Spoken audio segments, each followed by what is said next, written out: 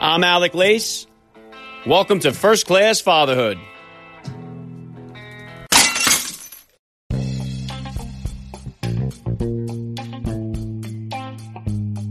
Welcome, everybody, to episode 494 of the podcast. I'm happy, as always, to be here with you. Thank you for stopping by. If this is your first time listening to the podcast, please get over there and bang that subscribe button. You do not want to miss all the action coming your way right here on First Class Fatherhood. All right, dads, I have got just an incredible guest for you guys today. Seinfeld's George Costanza. Jason Alexander joins me on First Class Fatherhood. Jason Alexander was nominated for 7 consecutive Primetime Emmy Awards for portraying George Costanza, as well as 4 Golden Globes. Jason is also a Tony Award-winning Broadway actor for his performance in Jerome Robbins' Broadway, which also landed him a Grammy Award. You've also seen him in movies such as Pretty Woman and Shallow Hal. I can't tell you what an honor it is for me to have him on the podcast today. I've always been a huge fan of Seinfeld, and George Costanza is by far my favorite character on the sitcom, which seems to continue to gain popularity as time goes on here. Jason Alexander will be here with me in just a few minutes, so please stick around for the interview. And today's interview with Jason Alexander was recorded on video and is available for you guys to watch on my YouTube channel. So if you'd like to watch the conversation between myself and George Costanza, please hit me with a subscribe over on YouTube. The link is in the description of today's podcast episode. All right, if you guys enjoyed today's interview with Jason Alexander, please go check out some of the other interviews I've done with acting dads, such as Matthew McConaughey, Howie Mandel, Dean Cain, Matt Lanter, Brian Austin Green, and so many others, all available for you to listen to at your convenience in the archives of the podcast. And be sure you keep it right here on the podcast for Wednesday. 3-time Tony Award-nominated actor Joshua Henry, who portrayed Aaron Burr in the smash hit musical Hamilton, will be stopping by. Make sure you guys follow me on Instagram at Alec_Lace for all the other upcoming guest announcements. And if you missed out on last week's episode, you got to flip it back and go check them out. Skateboarding legend Tony Hawk was here. Megatron, NFL superstar Calvin Johnson Jr., and Major League Baseball Hall of Famer Mike Piazza all joined me right here on the podcast. If you guys are enjoying the show, please hit me with a rating or review. It always goes a long way to help me out. And as always, guys, please help me spread the word about the podcast to every father in your neighborhood or in your contact list. Let them know about the show that's here celebrating fatherhood and family life. Fatherhood rocks, family values rule, and every day is Father's Day right here with me. And I'm going to be right back with Jason Alexander. I'm Alec Lace, and you're listening to First Class Fatherhood.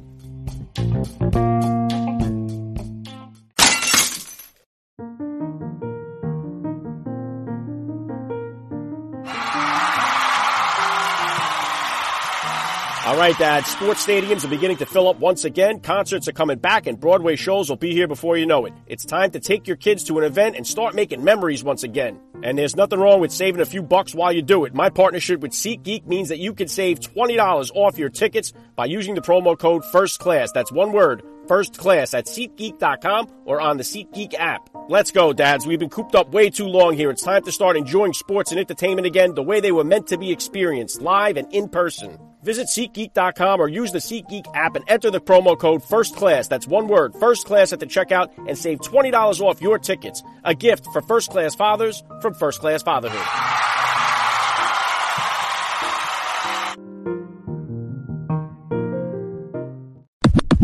Joining me now, first-class father, Jason Alexander. Welcome to First Class Fatherhood. Listen, I got to be very honest. I'm not like a big podcast guy. I don't know from podcasts. The sound of this show is just gorgeous. Congratulations to you. It's just a beautiful thing to be doing.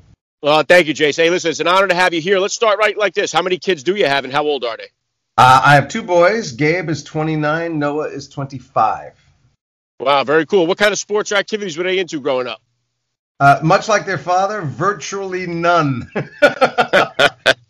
They actually, that's not true. I undercredit them. They were not team sports guys. They were into a little bit of martial arts, which I was into, and then they got kind of heavily into, when I say gymnastics, you're picturing the Olympics, but it's sort of like Cirque du Soleil gymnastics. They had, the silks, and they had a trampoline, and they had they got very serious about the trampoline. They were very good for a while. So they did that kind of stuff, but they were not. You would not want me or any of my children on a basketball or a football team. We just would not be of help to you at all. Very cool. Hey, Jason, if you could, please just take a minute here to hit my listeners with a little bit about your background and what you do. Well, very good question. I am, I guess I'm known as an actor, director, producer, writer. I've been performing professionally since I was 14 years old. I've done Broadway and theater across the country as an actor and a director. I've been in a bunch of movies, some of which you've heard of, like Pretty Woman and Shallow Hal, and I'm probably best known as George Costanza from the Seinfeld television series, a television icon from the 90s. Thank you. Yeah, hey, look, I'm a big fan of the show, so I've always loved watching you over the years here. So take us back to the beginning of your fatherhood journey here then, Jason. About how old were you when you first became a dad, and how did becoming a father kind of change your perspective on life? I was 32 when Gabe was born. My wife and I had 5 years, and I know she's okay with me talking about this. My wife and I had 5 years of unexplainable infertility, where we saw a number of specialists, and every report seemed to be, you guys are fine. We don't know why this isn't happening. And eventually we went to an amazing fertility doctor who just sort of helped the process a little bit. But both my boys are in vitro, so they were both fought for very hard to get here. And my older son, Gabe, gave us a really interesting entrance into life because he was born with some sort of bronchial infection, which we can look at now, 29 years later, and go, that was nothing. I mean, come on. But at the time, it put him in the neonatal intensive care unit for the first 10 days of his life. And, it is an amazing thing.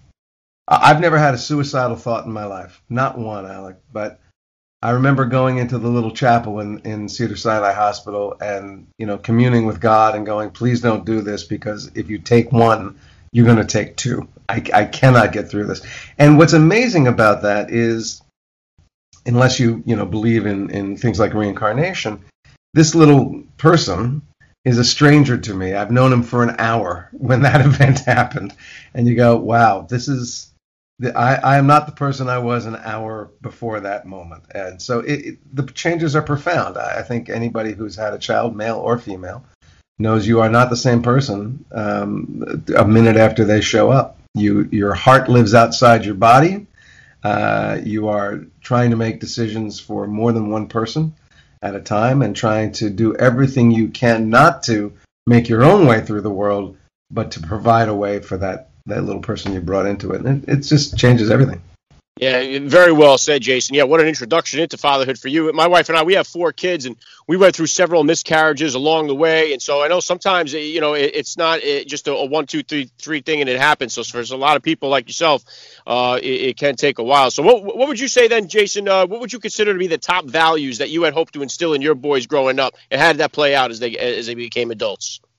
Well, you try and instill the values that you want to have yourself. And, if you're going to be totally honest, go, I miss the mark sometimes, but maybe they can do better. We tried to give them an awareness first and foremost that they live a very blessed life. The fact that they have two parents that are living in the same home, that they are part of that kind of, what is considered old school family, that they were born into some privilege, that their dad is a public figure who has made a very good living, and that they don't live the way most people do. I was born into a solid middle class, working class family. My sons were born into something quite different. And to make them aware of that, grateful for it, but also to understand and be able to connect with and not make assumptions about people who were not born into those circumstances. Honesty was a big part of it. We used to say to our boys all the time, we expect you to make mistakes. We expect you to screw up. That's how you learn. Don't lie to us about it, because we can't help you. And we're not saying that, there be no consequences for messing up. There can be consequences. But I promise you, the consequences for lying to us about it will be far worse than if you just... So, listen, I can't swear that my boys never got away with one behind our backs, but for the most part, I think they're very honest guys, more so than I am, for sure. They have integrity. They have compassion. Their hearts are open to all kinds of people. They do not walk around. I don't think there's a discriminatory bone in their body. They generally are very accepting of all kinds of people and different ways of thought and different lifestyles. They have a good work ethic. They want to make their way in this world. They have things they're passionate about and that they pursue. And they are good, kind, loving men. And I don't know what more we could have asked for. And I give most of the credit for all of that to my wife.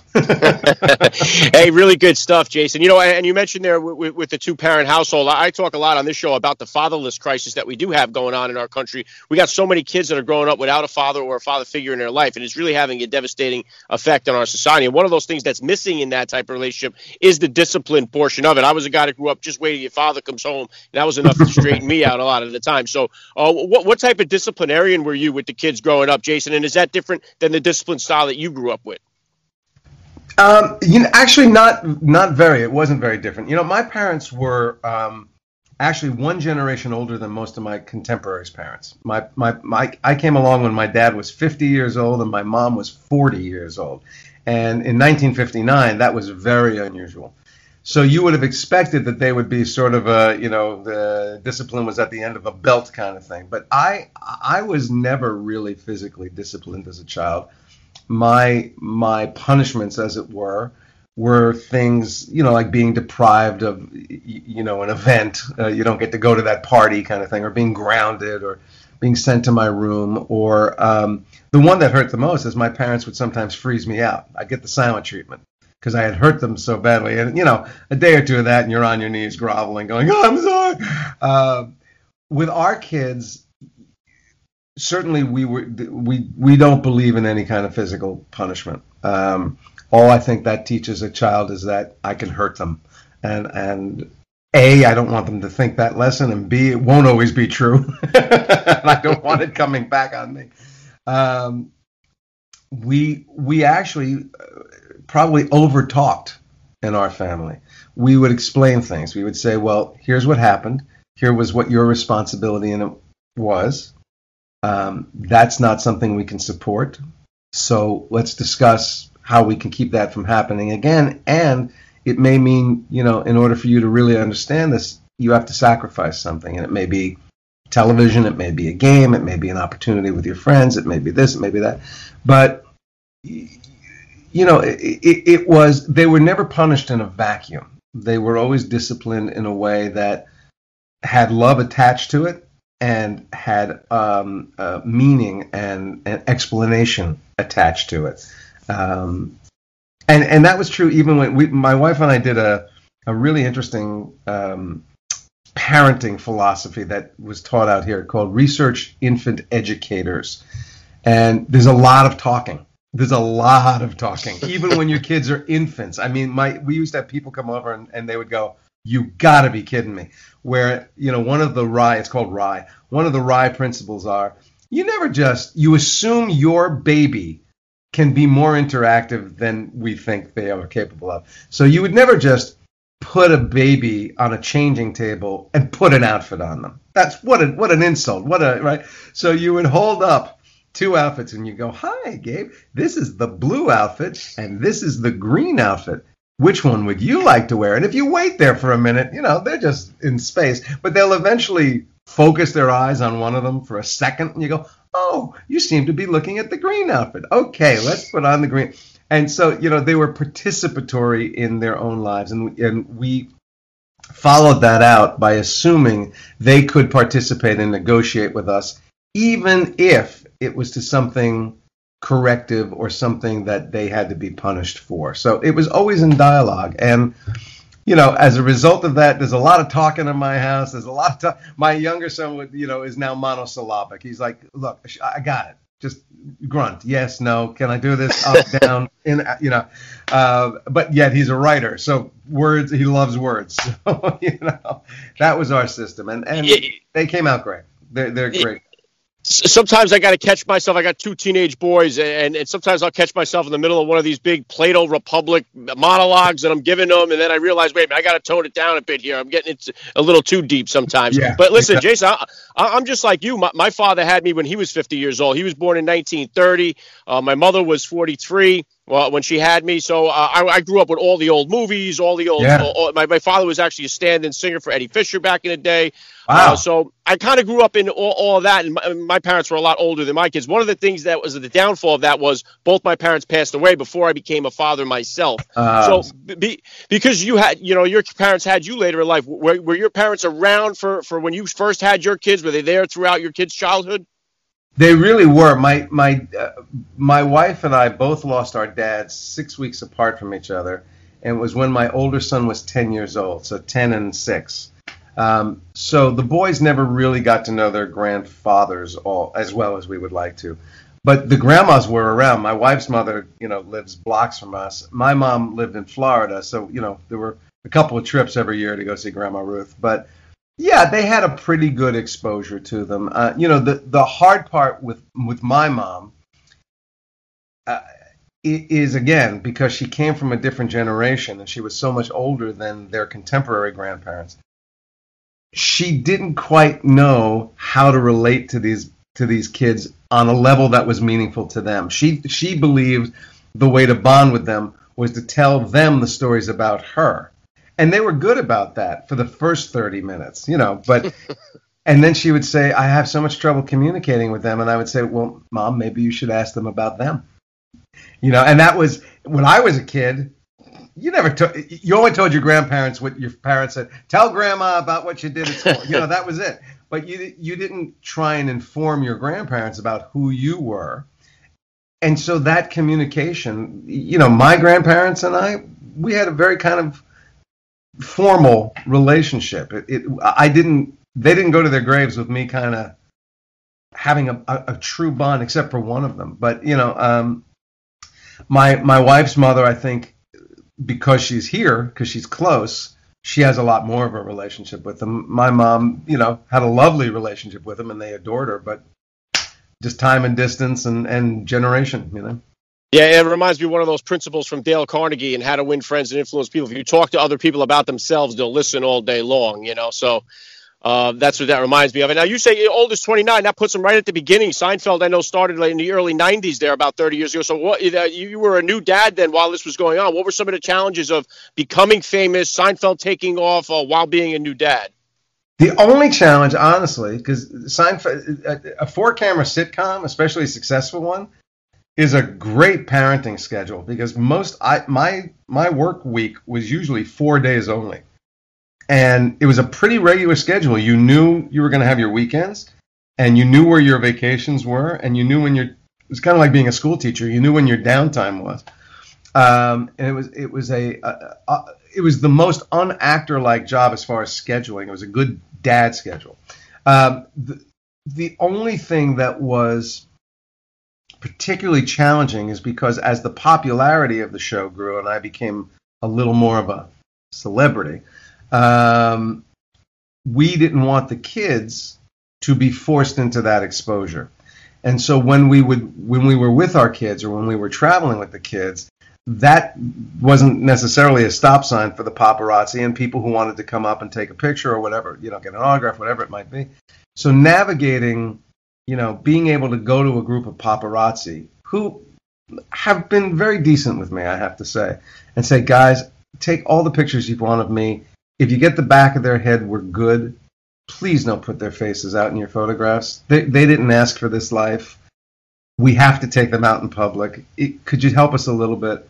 And for the most part, they would. And I have to say, for the most part, people would come up, and they were very excited. And I'd go, I'd love to talk to you, but it's just, I'm on dad time right now. And they go, got it, man, got it.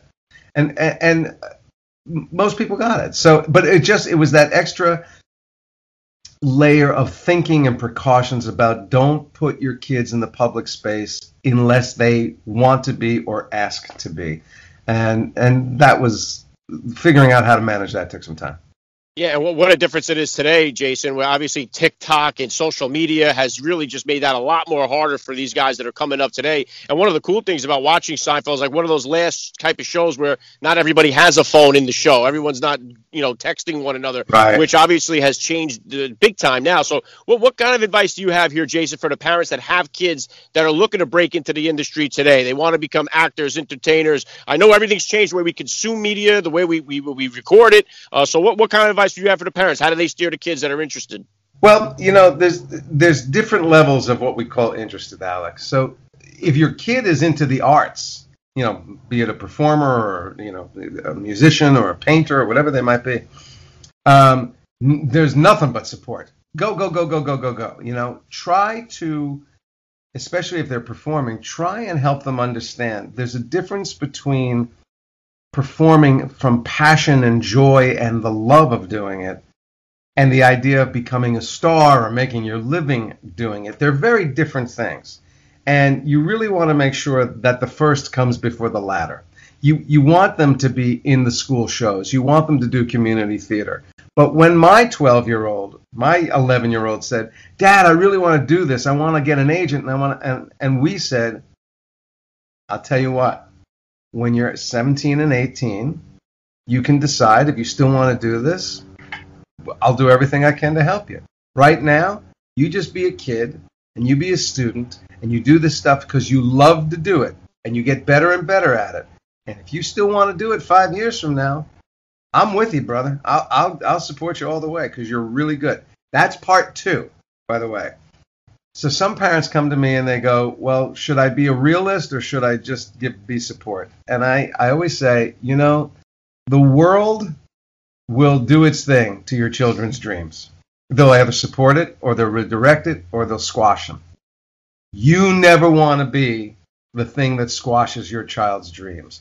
So even if you go, Jesus, I don't think they're very good, if that's what you're thinking, and they come to you and they go, Mom, Dad, how was I?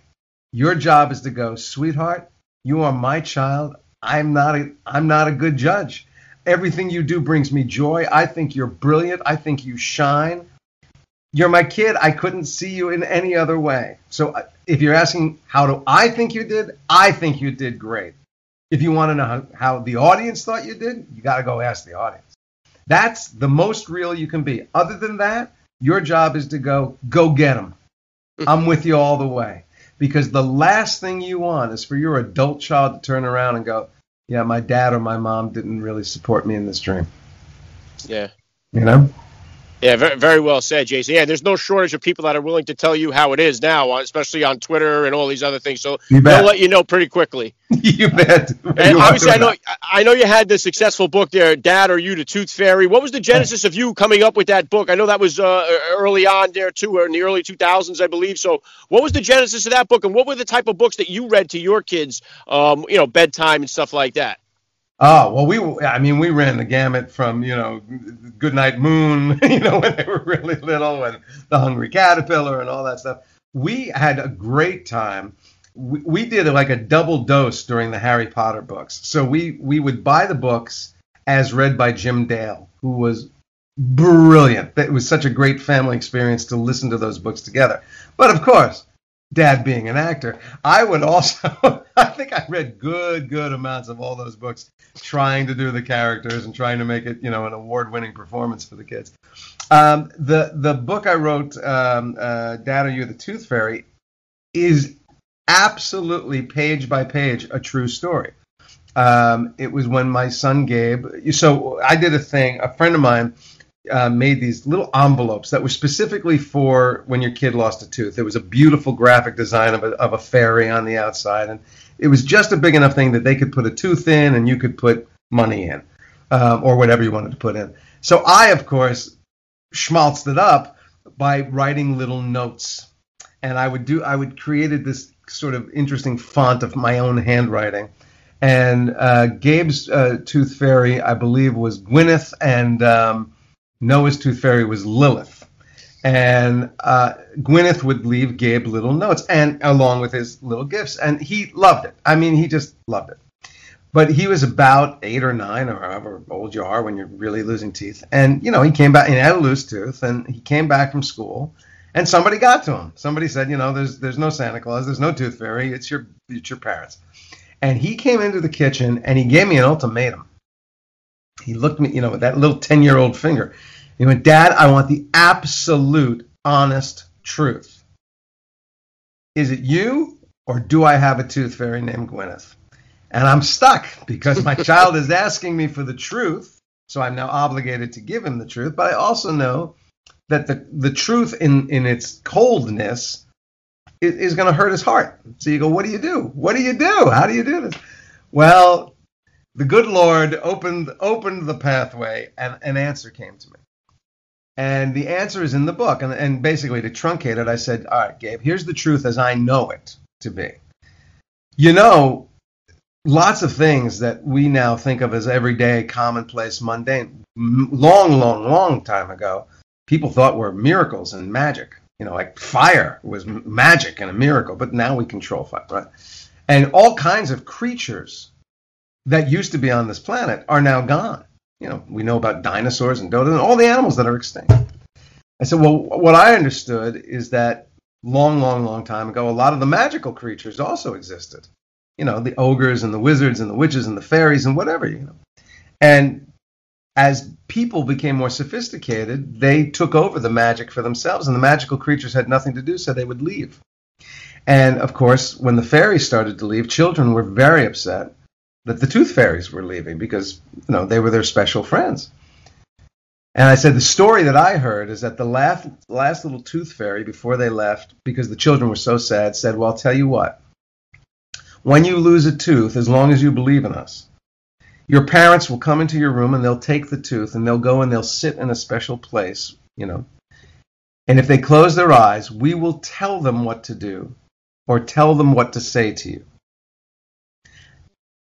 And we will do that as long as you believe in us. And I said, so the honest answer, Gabe, to your question is when you lose a tooth, I come into your room and I take the tooth from under your pillow and I go to my desk and I sit down and I have a pen and I have the paper. And I close my eyes and I hear the words in my head and I write them down to you. And then I put it under your pillow. But what I can't tell you is whether I'm writing those words out of my imagination or if the voice of some tooth fairy is speaking to me and I'm just receiving it. I don't know. And I said, frankly, the only person that can answer that is you. You have to decide what it is. And he went away and he woke up the next day and he came downstairs and he said, I thought about it. And he said, I would prefer to believe that I have this magical person in my life, this Gwyneth person. So when he lost that tooth, and the letter that Gwyneth wrote him when he lost that tooth is in the book. And it basically says, Gabe, I have given you many gifts, but you've given yourself the best one of all possibilities. And just commended him for that. And so I told the story to a friend of mine, and she said, you've got to write that down. I went, I do? Really? Why? She said, no, it's great. You got to write it down. So I kid you not, Alec, I know great children's books writers, they labor over every word as if they were Dostoevsky, but I wrote that story I just told you in about 15 minutes. I gave it to an agent at my agency. I said, you're not going to be able to do anything with this, but, here it is. And Scholastic came back and said, we will do this book. And they hooked me up with the illustrator, and the book went out, and it won a Scholastic Readers Award. And, it did very well. But that was an absolute true story. And that is really an example of what my wife and I, the kind of parents my wife and I tried to be on our best days, was to give our kids the ability to think for themselves and to give them possibilities. It's a great gift. Yeah, it's a great gift and an awesome message, Jason. I love now that it's a staple, I think, for the children's book collection. So really good stuff. And Jason, obviously your legacy here as an actor is very secured here. You're like it or not, you're going to be George Costanza, and that's really I think a pretty good role to be remembered for. Yeah. What do you want your legacy to be as a dad? Well, it's really interesting. Years ago, a couple friends of mine were getting stars on the Walk of Fame. And when Julia Louis-Dreyfus got hers, I went and I was part of the presentation for her. And I came home and my boys, I guess they were young teenagers at the point, and they said, hey, Dad, do you have one of those? I went, nope. And they said, don't you want one? I said, well, I never really thought about it. I said, I suppose if I wanted one bad enough, I could get it. It's not hard. You have to get somebody to nominate you, and then you basically pay for them. Somebody pays for them, basically. I said, but guys, I can walk you up there, and we'll walk down block after block after block, and every one of those people were famous. At the moment that star got laid in the sidewalk, they were famous. And I guarantee you won't know every 9 out of 10. You will not know. Fame is a very fleeting thing. I said, when I am gone, there are only 2 people in the world who I care how they remember me and if they remember me, and I'm looking at both of them. And I don't need a star on a sidewalk for you guys to know who I am. And That is true. I would like the boys to hold me in their heart as someone who adored them, so they know what it is to be adored, who supported them, who believed in them, who would always try to be there for them in any way if needed. My parents, God bless them, they were working parents. I was a latchkey kid. My parents weren't there more than they were there. And my parents were a generation behind state-of-the-art parenting. So they made some mistakes in my mind. But what I know is my parents adored me with every cell in their body, every fiber of their being. And that knowledge is what I carry. All the other stuff, when they weren't there, what they couldn't do, the things they may have made mistakes about, none of that carries weight with me at this point. What I hold is I was loved by my parents. That's all my boys need to have. If that's the legacy I can leave them, we're good. Yeah, very, very well said, Jason. And what kind of, turning the page forward here, what kind of project? I know we're coming off a year where difficult with the pandemic. It affected everybody. What kind of I know hey, listen, they just did the Friends reunion. Do you guys have any kind of if you drop any info on a Seinfeld reunion, it could really blow up the podcast here. But what kind of projects? what kind of projects or goals you have coming up for yourself here? It's been busy. I do a lot of live entertaining. I tour. I have a show I do with symphonies. I have almost like a stand-up but Q&A stand-up show that I do. I've been doing that all during the pandemic because that's easy to do in this format. Not the symphony show so much. It's hard to sing with a symphony orchestra over Zoom. But I have projects for the stage as a director that are supposed to. There's all three of them are in New York, and hopefully our Broadway have a future on Broadway. I have a television show that's in development. I have as a performer, I have another television show in development as a producer. There's a lot, but the thing that I've been doing the most, Alec, through the pandemic, and that I think is going to stay a significant part of my life, is teaching young actors. I've enjoyed it as much, if not more, than some of the greatest jobs I've had in my career. So I think teaching, as you get to be an older actor, some of us stay really vital, and some of us go, well, our best days are behind us. I don't know which way it's going to go. I still have many things happening and lots of opportunities, and I don't know why I keep making an ungodly living, but I do, and thank you for everything up there that's happening. But if it all ended tomorrow and I, just had time with my family and time to teach, and I have some other little hobbies and time to be with the people I care about, it's been a great ride. I got no issues. Nothing wrong with that. So if good things come along and the audiences get to see them, great. I'm thrilled. I'm excited. And if the last time anybody sees my face in public is this conversation, that's okay too. Hey, listen, awesome stuff. Listen, what a blessing it is to so many young actors to have somebody like yourself there to show them the ropes. So good for you for doing that and giving back. And the last thing I want to hit you with here, Jason, I love to ask all the dads that I get on the podcast, what type of advice do you have for that new dad or for that about to be father who's out there listening? You can't bank enough sleep. I will tell you that right now. Here's the thing that you're going to want to remember. And you won't know it in the moment, but you'll remember it later. When the kids are little, it is so much work. Man, it asks for everything you got. You're up in the middle of the night. You're literally wiping people's butts. You're providing for everything they've got. You are sacrificing opportunity, money, you name it. It's all about your kids. And there are days where you go, God, I'm weary from this. Where am I? Where do I get to be in all of this? I will tell you, mine are 29 and 25, and I can't watch easily videos of them as the little kids, not because of anything other than I go, I miss them so much. I would put myself right back there, and I know how hard it was. I know how exhausting it was. But that time where you can pick your child up and make the world better for them and you, that lasts a moment. And when you're in it, you don't really appreciate it as much as you should. When it's gone, and they're big guys and they don't need you to do that stuff anymore, you're going to miss. That's why grandparents go crazy, because they get it back. And so at the hardest moment in the middle of the night at 3 a.m. when the kid is screaming and you don't know what he wants, just hang in there, because you're gonna look back at that and go, that was such sweet time.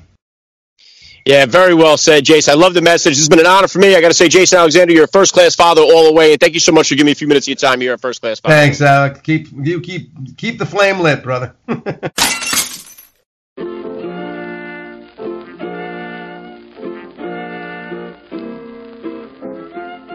Back to wrap things up here on First Class Fatherhood. I got to give a special thank you once again to Jason Alexander for giving me a few minutes of his time here. That was so cool. Please hit me up on Twitter, guys, or drop me that DM on Instagram. Let me know what you thought about today's episode. I always love to read your feedback.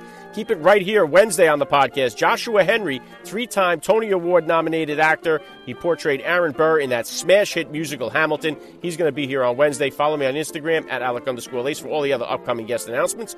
That's all I got for you guys today. I'm Alec Lace. Thank you for listening to First Class Fatherhood. And please remember, guys, we are not babysitters. We are fathers. And we're not just fathers. We are first-class fathers.